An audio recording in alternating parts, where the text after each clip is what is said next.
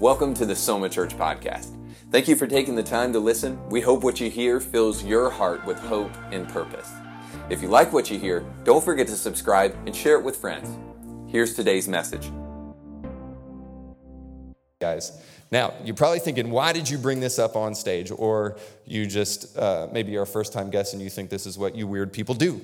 But I brought this on stage because I am going on a little trip pretty soon, but also because each and every one of us brought this with us today. Now, I mean this in the sweetest and the humblest way possible, but I think if we're all honest with ourselves, every single one of us have a little bit of baggage in our life.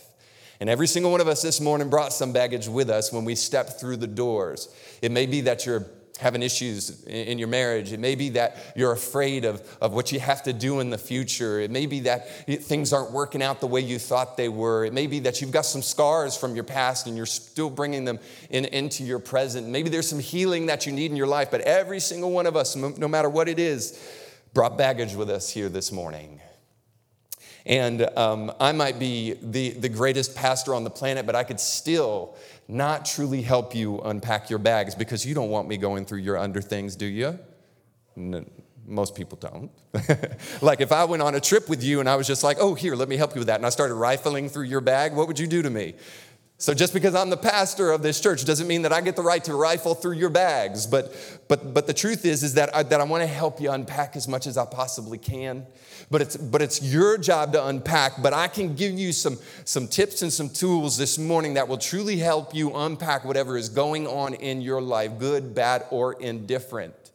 And the truth is just like this bag has a simple access point to be able to get into it so that you can unpack it. It's called a zipper. There's a simple thing I want to share today.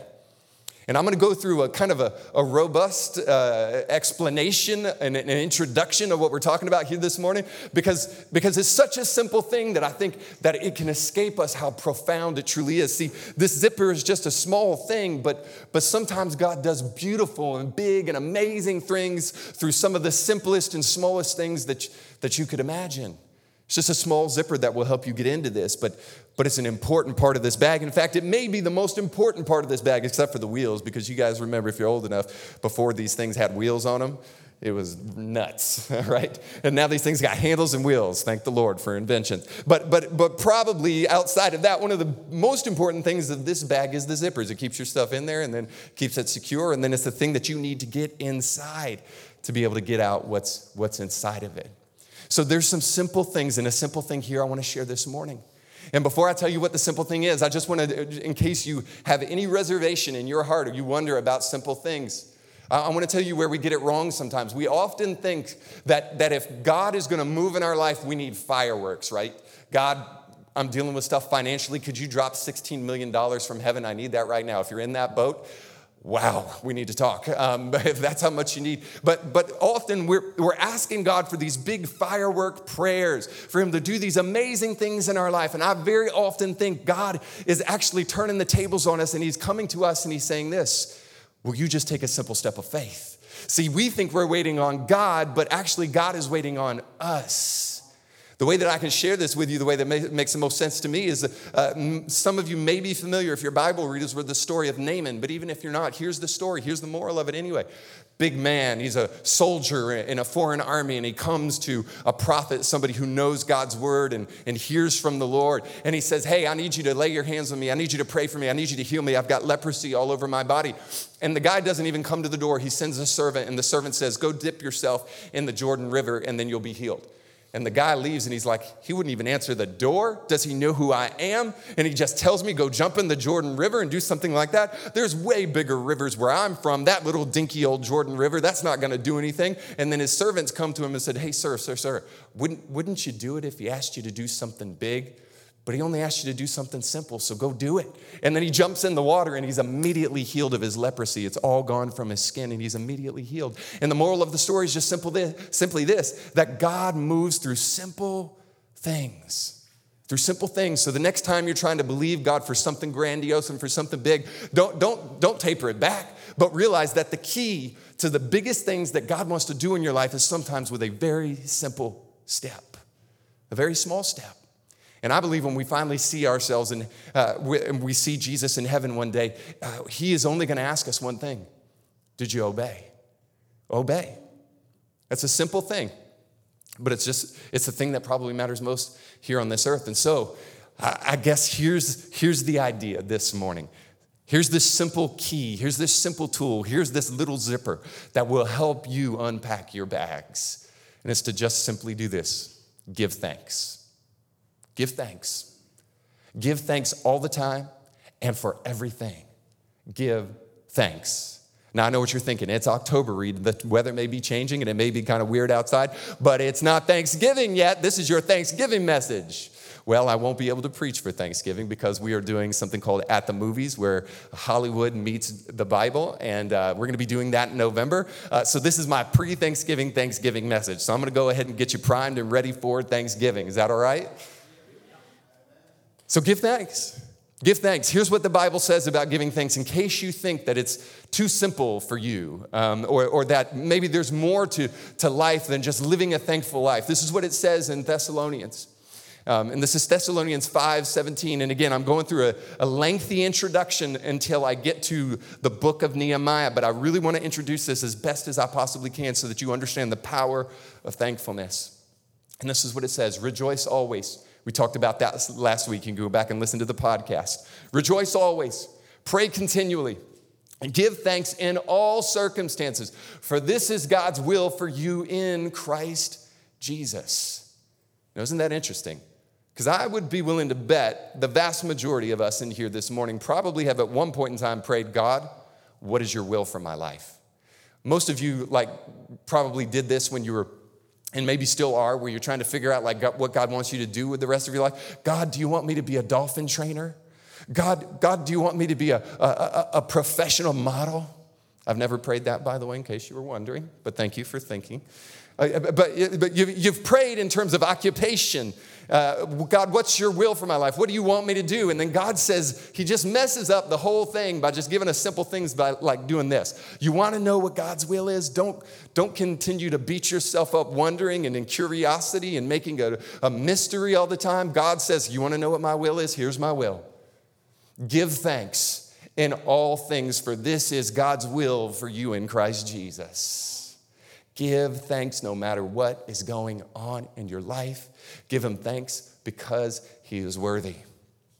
And here's why we should give him thanks. Because thanks is the master key for going deeper. Thanks is the master key for going deeper. And if maybe you're not even a Christian, or maybe you're dabbling with Christianity, or you don't know what to believe about Jesus here this morning, when I say the word deeper, this is what I mean. That we believe here at Soma Church that the greatest life you can have is on the other side of a relationship with Jesus. And listen, he doesn't want you just to believe up here. He wants you to know him down deep in your heart. See, we don't believe in just being wide and having, it's probably pretty easy to see this morning that we don't believe in just having butts and seats. We believe that God wants you to have a deep relationship with him. He wants you to know him. He doesn't want you to wander around this earth wondering if God truly exists. Well, I'll just believe in Jesus since that's what my parents raised me. No. God wants you to know him. You can know him deeply. And then once you know him deeply, he wants you to go even a little bit deeper. So God wants this church to be wide, but he also wants it to be deep. So many churches this day and age are very wide, but they're not deep at all. God wants us to be both. He wants us to have numeric value, but he also wants us to have spiritual maturity, to walk deeply with God. And here's the key to true spiritual maturity, knowing Jesus well. Give him thanks. Oh, it may sound like a small thing, but it's a powerful thing that will change your life if you can learn to give thanks in all things. See, some of us got it twisted here this morning. We think if we could just get something new, our life would be perfect. Get that new car, man. Get that new house. Oh, if I could just get that new job, then my life would be meaningful and significant. Then that's when things would really fall into place. Oh, if I could just get that new state and live in that new city. Come on, I hope you're listening to me. I want to tell you right now in Jesus' name, this is a word for you. Some of you just need to let this sink into your heart and into your spirit. Newness is not the key because newness wears off. Newness wears off. Listen, newness breeds familiarity, and familiarity breeds contempt. You ever heard that saying, familiarity breeds contempt? Newness is only new for a little while, and then about 3 months down the road, 6 months down the road, guess what? It's no longer new anymore. You don't need to get that new thing. Some of you even here this morning said, I need that new girlfriend and everything will just be right. And then some of you said, I just need that new wife, and you better repent because God is not happy with that. No, listen, it's not newness. It's not newness that will truly bring meaning and significance into your life. It's thankfulness. Look at this. Thankfulness creates appreciation. If you're writing down notes, I'd write this down. Because the word for appreciation doesn't just mean to say thank you, but that's why we say, this definition is why we say to appreciate something also means not just to say thank you, but to have a full understanding of a situation, recognition and enjoyment of the good qualities of someone or something. I know I'm taking some time here this morning just to introduce the idea of thankfulness, but this is probably one of the most powerful things you'll hear throughout this message is that, listen, you cannot truly do this with Jesus until you live thankful. If you're constantly looking for the new thing, if you're constantly looking for something else, constantly bored in life, and you don't know how to deal with the mundane, you will never truly find appreciation for the things that God has already given you. For those of you who are married, you know this. You didn't have a great marriage when you went on your honeymoon. That was just a glorified vacation that you didn't deserve. Anybody say amen? Like you hadn't done anything yet. You know when you need the honeymoon is like year 50, because that's when you've accomplished something, right? That's when you've truly accomplished something. Listen, but if you're married, you know this, that's when you truly find appreciation for your spouse. It's not year 1, not year 2, not year 3, but as you continue to get to know them, and as you continue to go deeper with them, that's when you can truly appreciate who they are. And I want to share this with you because here's a pro tip. This is great, especially in time for Christmas, because you won't have to buy as nice as a gift if you just start doing this for your wife in advance. So fellas, you're welcome. If you just start saying thank you every single day to your wife for something that she did that day or for who she is that day. You know, baby, just thank you for being beautiful. Thank you that God made you beautiful. I know you can't control it, but thank you for being beautiful. Thank you for what you do for the kids. Thank you for what you did when you clean the house. Thank you for going to work, or thank you for doing this. And you can do that with your husband too. I promise you. Guys are so simple that all you have to do is probably twice, and they'll be like, can I clean the toilets for you now? Come on, this is a great manipulation tool. Somebody's not amen in this, but you should. Thank your husband. It'll work, yeah. It'll work. But the point is this, is that you can't truly understand and fully appreciate everything that God's done for you without thankfulness. And this is the last thing I'm going to say, and then we'll jump into Nehemiah. And I promise we'll get you out of here on time too if that's important to you, but hopefully you're enjoying this. But here's the thing, is that if thankfulness is truly the key to appreciation, then why do we often so seek new things? Now, I was praying a while back, and it's funny, prayer is such a powerful thing. We do it the first Saturday of every single month, and we pray for our church service. We pray for you, and we pray for the people we don't yet know. We do first Saturday of every single month. We hold a 1-hour prayer meeting for our church. And I was praying one time, and it's funny how I'll remember things in prayer that just get sealed into my brain. I don't know if this has ever happened to you, but it's just like God takes a searing iron and just sears it into your brain, and you don't forget it. And this is one of those times. Because I jumped into prayer one afternoon, and I was praying, God, show me something new. God, give me something new that I've never realized before, that I've never seen before. Give me a new revelation of who you are. And some of you don't know some of that language, but simply I was just saying, show me something new, God, because I'm tired of what I've already gotten. Show me something new because I'm ready for something new. And I swear to you, some of you think I'm nuts when I tell you this, but I swear to you, God spoke to me. And you're going to say he didn't speak to you because I'm going to show you the way that he sometimes speaks to me because sometimes it's pretty direct. And this is what I felt like God spoke to me that day when I was praying for something new. He said, you don't even yet know my grace, but you're asking for something new. You've merely scratched the surface. This is kind of how I interpreted it. You've merely scratched the surface of something that you think is old, but you do not know the depth and the beauty of that thing. And I really started doing this. And so directly after praying that, I was like, you know what, God, you're right. I don't know the thimble full of your grace and your goodness, but yet I think I've graduated the cross. Yet I think I've graduated the blood of Jesus. Oh, yeah. We know that. No, we don't. You'll never know it deeply enough. And so from that moment, I did that 1 Thessalonians thing, and you said, you know what? The rest of my time in prayer tonight, And I took another hour to just thank God. Just to thank him for his grace. Thank him for what he did on the cross for me. Thank him for putting breath in my lungs. Thank him for giving me shoes to wear. Thank him for giving me feet so that I can put him in my shoes. Thank him that he put stars in the sky, just pretty little objects that I just get to go and stare at for my amusement. Only there just so that I can see something beautiful that God put up there as a display of his handiwork. Thank him for the marriage that you got. Thank him even for the issues that are going on in your life. Thank him for everything that he has done and is going to do in your life, because that's how you'll truly understand and to know and to appreciate God. Not new things all the time. And this is probably a message. We're not very old, so maybe I need to preach this way further down the road. But regardless of how old we get as a church, here's what I want for every single one of us here at Soma Church, is to live a thankful life. Is to be thankful for everything that God's doing in every season of life, no matter if it looks like how we want it to look, but just to give him thanks. All right, now here's the why. Here's the why. So it comes back to our story, Nehemiah. And I'll move quickly when we talk about what to give God thanks for.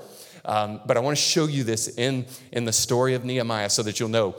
This book study of Nehemiah, as we wrap it up today, this is the last thing that Nehemiah does with his people. And I think the last thing that God would want us to know here this morning.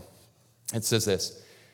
On the second day of the month, of the heads of all the families, along with the priests and the Levites, gathered around Ezra, the teacher, to give attention to the words of the law. So they're reading the Bible, in other words. They found written in the law, which the Lord had commanded through Moses, that the Israelites were to live in temporary shelters during the festival of the 7th month. And they shouted, proclaiming this word, and spread throughout their towns and in Jerusalem. Go out into the hill country and bring back branches from olive and wild olive trees, from myrtles, palms, and shade trees, to make temporary shelters, as it is written. And I'll explain this a little bit further. And so the people went out and brought back branches and built themselves temporary shelters on their own roofs, in their courtyards, in the courts of the houses of God, and in the square by the water gate and the one by the gate of Ephraim. And then the whole company that had returned from exile built temporary shelters and lived in them. From the days of Joshua, son of Nun, until that day, the Israelites had not celebrated it like this. And their joy was very great. Day after day, from the first day to the last day, Ezra read from the book of the law of God. They celebrated the festival for 7 days, and on the 8th day, in accordance with the regulation, there was an assembly. So, real quick synopsis for those of you who are not familiar with the book of Nehemiah. Nehemiah was in exile. The Israelites were captured by the Babylonians and taken away to a foreign land. Much later, Nehemiah raises up and he decides to go back to the land of Jerusalem. It's laid in ruins. Some rebuilding has already begun, but there's still some things that they need to go back and build. So they're building a wall, they're rebuilding the homes of the city of Jerusalem, and they're rebuilding the temple, where the church, if you will, where God's presence is. So they're going back to do all of these things. And now, after we've taken this journey throughout these 6 weeks in this series Shift, we now find that they have rebuilt the whole city. The temple's built, the wall is built, their homes are rebuilt, and they're getting back to the Word of God now. And they're remembering some things that God has told them to do. And as they open up the book, they realize it's October 9th, and it's the time when we are supposed to celebrate a festival called the Festival of Booths. The Festival of Booths, or the Festival of Sukkot. All right, so it's a Jewish festival that actually takes place, I think, starting on October 13th, so in just a little while, on October 13th. And I'll show you this here. This is what it looks like. They literally leave their homes and they go and build little shacks like this all over the city of Jerusalem. And they go and they live in these things for a week, and they eat in these things for a week. And so this festival of booths, if you will, is literally because they go live inside of these little booths when they have homes, right? They've got their homes built, but they for a week decide to go live in these things. Now you ask yourself why? Because the Festival of Booths is a commemoration and a memoriam to what God did when he brought the children of Israel out of Egypt. Okay, so the Festival of Booths is a Thanksgiving ceremony for Jewish people. Even to this day, Nehemiah is re-implementing it since they've been gone away from their home and they haven't celebrated any of those festivals. Nehemiah is telling them to do it again, and they celebrate it to this day, where they leave their homes and they remember that God took them from slavery when they were in Egypt, and then brought them into the wilderness, and then eventually brought them to the promised land. So it's a Thanksgiving celebration for all of those three things: that God delivered them from slavery, provided for them while they were in the wilderness, and then eventually brought them to the promised land. I'll say it like this, that it's a celebration that God has pardoned you. It's a celebration that God has provided for you. And it's a celebration that God has some promises for you this morning. And those are three things that you can thank God for. So I want to kind of briefly explain these three things that we can thank God for. And the first one is this, is that you can thank God that he pardoned you. Listen, I don't know if you got everything going on in your life like you want it to right now, but I hope you haven't been saved so long that you have lost your thankfulness for what he did for you when he died for you on the cross, and then he raised on the third day. And that he now lives in heaven, and he sent the Holy Spirit to come and abide with you and teach you and guide you and direct you every single day of your life. I don't know how long ago it was that you first made a decision to believe in Jesus, but if you really got it, you remember what it was like. So let me walk down memory lane for you. You remember what it was like to be lost, probably. You remember what it was like to have no hope, no future, to not know what was going to happen when you died. You probably remember that. Maybe you remember that. And if you do, you remember, if you were in that state, I was 19 years old when I first came to Jesus. And if you were in a state similar to what I was in, then you remember what it's like to be a slave and then to finally be free. I'm talking about drugs. I'm talking about alcohol. I'm talking about women, only just to try to make myself feel better about myself. And never truly loving people, loving women, or loving myself, being a slave, and then one day, Jesus stepping into my life and setting me free. Come on, man. That's the day that will live in infamy for Reed Huberman, and hopefully it will for you too. The day you got set free and were made whole. That's why I can't step into a church service and not lift my hands and say, thank you, God, for everything that you've done for me, because you have set me free. Now, we don't like this as Americans. Let's be honest, right? We don't like talking about slavery because of our checkered past. We don't like thinking about it, and we certainly don't like being called a slave. We don't like the insinuation that we might not be everything that we should be, but the reality is before we come to know Jesus, that's exactly what we are. And maybe you can agree with this too, because you can be placed in a prison, and you can be placed as a slave, and you cannot be free externally. But if you're free internally, you made a decision, no matter what your external circumstances look like, to be free and to not let anybody be your slave master. And there were slaves who had to make this decision. They may own me at this moment, but they are not my master. Then you know what this is like, because you know how important it is to be free internally. All of your freedom on the outside can be taken away. But if you're a slave in here, you'll be a slave for the rest of your life. There's somebody who made this quote, and I think it's a true quote, that the cruelest prison is the prison in the mind. That you can be free externally. So let's flip the table a little bit. You can be free externally, but if you're not free here, then you're still a slave. And God wants to awaken us and to truly help us to understand what it means to truly be free. Free from sin, free from our past, free from our anxieties, free from our doubts and our fears, and free from those things that have held us captive for so long. If you don't know this, even if you are a Christian here this morning, know this, that God wants to bring you freedom. The Bible even says it in Romans 6. Look at this. It says that we were once slaves. It says, but thanks be to God that though you used to be slaves to sin, you have come to obey from your heart the pattern of teaching that has now claimed your allegiance. That you used to be slaves, but now you're free. Used to be slaves, but now you're free. You want something to thank God for? Thank him for the cross. Thank him for the blood that sets us free. Thank him that you used to be a slave, but you're no longer a slave anymore, that you are truly free. Free to be who God's called you to be. Free to understand what it means to have purpose and a hope and a reason for existence. I don't think you're free until you truly know Jesus, because Jesus created you, and you'll never know why you were created until you know your Creator. And if you got him, he'll tell you that, and he'll set you free. And he'll show you why you're here on this earth. You're never free until you can solve that inner ache inside of you and know, this is why I'm here on this earth. But Jesus will answer those questions for you, and it'll make you free. Here's the next thing. Just like the Israelites were taken from captivity, from a cruel slave owner, and then set free, they thank him for that. They also thank him that when they got delivered from slavery, God brought them into the wilderness. And they didn't know how to take care of themselves. They were just former slaves. They didn't know what they were going to do, but God gave them manna from heaven, bread from heaven, if you will. He gave them even a cloud by day and a fire by night. He gave them quail. He gave them water from a rock.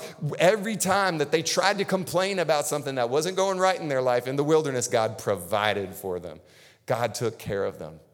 God took care of them. Look at this scripture verse. And this is the thing that you need to know about your life today, is that God wants to do the same thing for you. God wants to provide for you. If he's ever done anything for you, if he's ever rescued you, if he's ever shown up on time, even though it may not have been when you wanted it to, but it was right on time, you need to thank him for helping you out and for providing for you. Look at what Philippians 4 says. It says, and my God will meet all your needs according to the riches of his glory in Christ Jesus. Some of you don't know that here this morning, that you can pray to God and he will help you with whatever you need. He's a provider. He's Jehovah Jireh. He's the God that provides. That's what that word means, is that he's a God that will take care of you when you least expect it, in his timeline, and do more than you could ever possibly think. It's okay to ask him for things. By the way, if you struggle with this like I do, I'm a self-made man, or so I think I am, and I struggle asking God for things, right? Maybe you do that. Like, I don't want to ask God for anything. He's been so good to me. I don't want to ask him for things. This is not about getting free stuff from God, from heaven. But listen, when you ask God for stuff, you glorify God. When you don't glorify him. Because when you're asking him for something, you are showing that you are dependent upon him for stuff. You are not self-dependent, I'm sorry to say. Neither am I. But when we ask God for things, what we're essentially saying is, God, I need you. God, I need you in my life. And you need to start asking him for some things. You maybe need to ask him for some crazy things that you haven't even believed him yet for. And trust him to do things in your life, because he will provide. He will provide. If you haven't seen God provide before in your life, here's this quote that I want to share with you, because this is what you need to try. God's work, done God's way, will never lack God's provision. See, maybe sometimes you've fallen flat on your face, and this is probably why. If you do something God's way, and you do it, if it's God's work, you watch what God does. You can step out on a limb. You can start a church from nothing, and you see God do things that you never thought possible. God's got some promises for you. Listen, but we got to stop doing this. We got to stop saying, Lord, I want your will. But when God says, well, here's how I want it done, you say, well, God, I want your will, but I don't want your way. I'm not so sure I'm going to do it this way, God. I want to do it this way. I want your will for my life, but I don't want the way in which you want me to do it. If we can learn that his will and his way is the best way, we'll see God's provision in our life and start doing things that we've never thought possible. Here's the last one. God's promised you. God's given you a promise. God gave them a promise, the children of Israel, that they were going to go from where they were out of the wilderness and into the promised land. Can I just ask this question real quick? Do you have a promise? Are you believing God for anything in the future? Listen, let me just level with you real quick. This is where kind of the sermon goes off to the side and Reed's heart just comes to you. Listen, you're not going to make it if you don't have hope for a promise. Listen, that promise may be heaven. Maybe it's something here on this earth. There's going to be times in your life where you're going through difficulty and you're waiting on God's provision. And if you don't have a promise, you may not be able to get there. You'll fall into the trap of despair and discouragement. So can I ask this question? What's God's promise for your life? What does God want you to do? Do you know what that is? Do you know what he has for you in the future? Because here's the thing that God just spoke directly to me. This is a quote that doesn't come from any person. This comes directly from God to my heart, I think, and I want to share it with you. Between God's promise and God's faithful fulfillment of that promise is faith. Why would you need faith if every time you got a promise from God, he immediately gave it to you? Immediately gave it to you right there on the spot. That's why you need faith. That's why you need to understand that God has provided for you in the past, and God has pardoned you in the past, and he has done those things in the past, and so he'll be sure to make sure that I make it through to the promise in the future. So put that scripture verse up real quick. This is Ephesians 2:10, and it says this: "For we are God's handiwork, created in Christ Jesus to do good works which God has prepared in advance for us to do." Do you know what those works are? This is the word of God. If you believe the word of God this morning, then you believe that God has good works in advance for you to do, stuff that you haven't done yet. God's got a promise for you. Until you get to that work, whatever it may be, and you find yourself right now in this middle place, you find yourself in the gaps between God's promise and his fulfillment, what do you need to do? You need to thank him for the promise. You need to thank him. You need to thank him for what he's done in the past. You need to thank him for what he's doing presently. And if you can believe him for what he's done in the past, and if you've seen him do anything in your life presently, then you can find the faith to believe that God is going to take you to where he said he would take you in the future. Come on, somebody. That's a promise for you. Just as surely as he took the children of Israel out of that desert and into a place flowing with milk and honey. If you know the story, you're like, milk and honey, what in the world? It's not bath soap, right? That's like in your bath soap nowadays, but back then it's a good promise. Beyond just bath soap. God wanted to take them to a land of provision and blessing. He didn't want them just to stay right where they were. God's got a promise for each and every one of us. And here's the pathway. Thank him for the past. Thank him for the present. And thank him for the future, the great things he's got in store for you. Listen, I just wanted to lay those three things out so that you can say, well, when I thank him, what am I supposed to thank him for? Especially when you see things aren't going the way that maybe you would like them to go.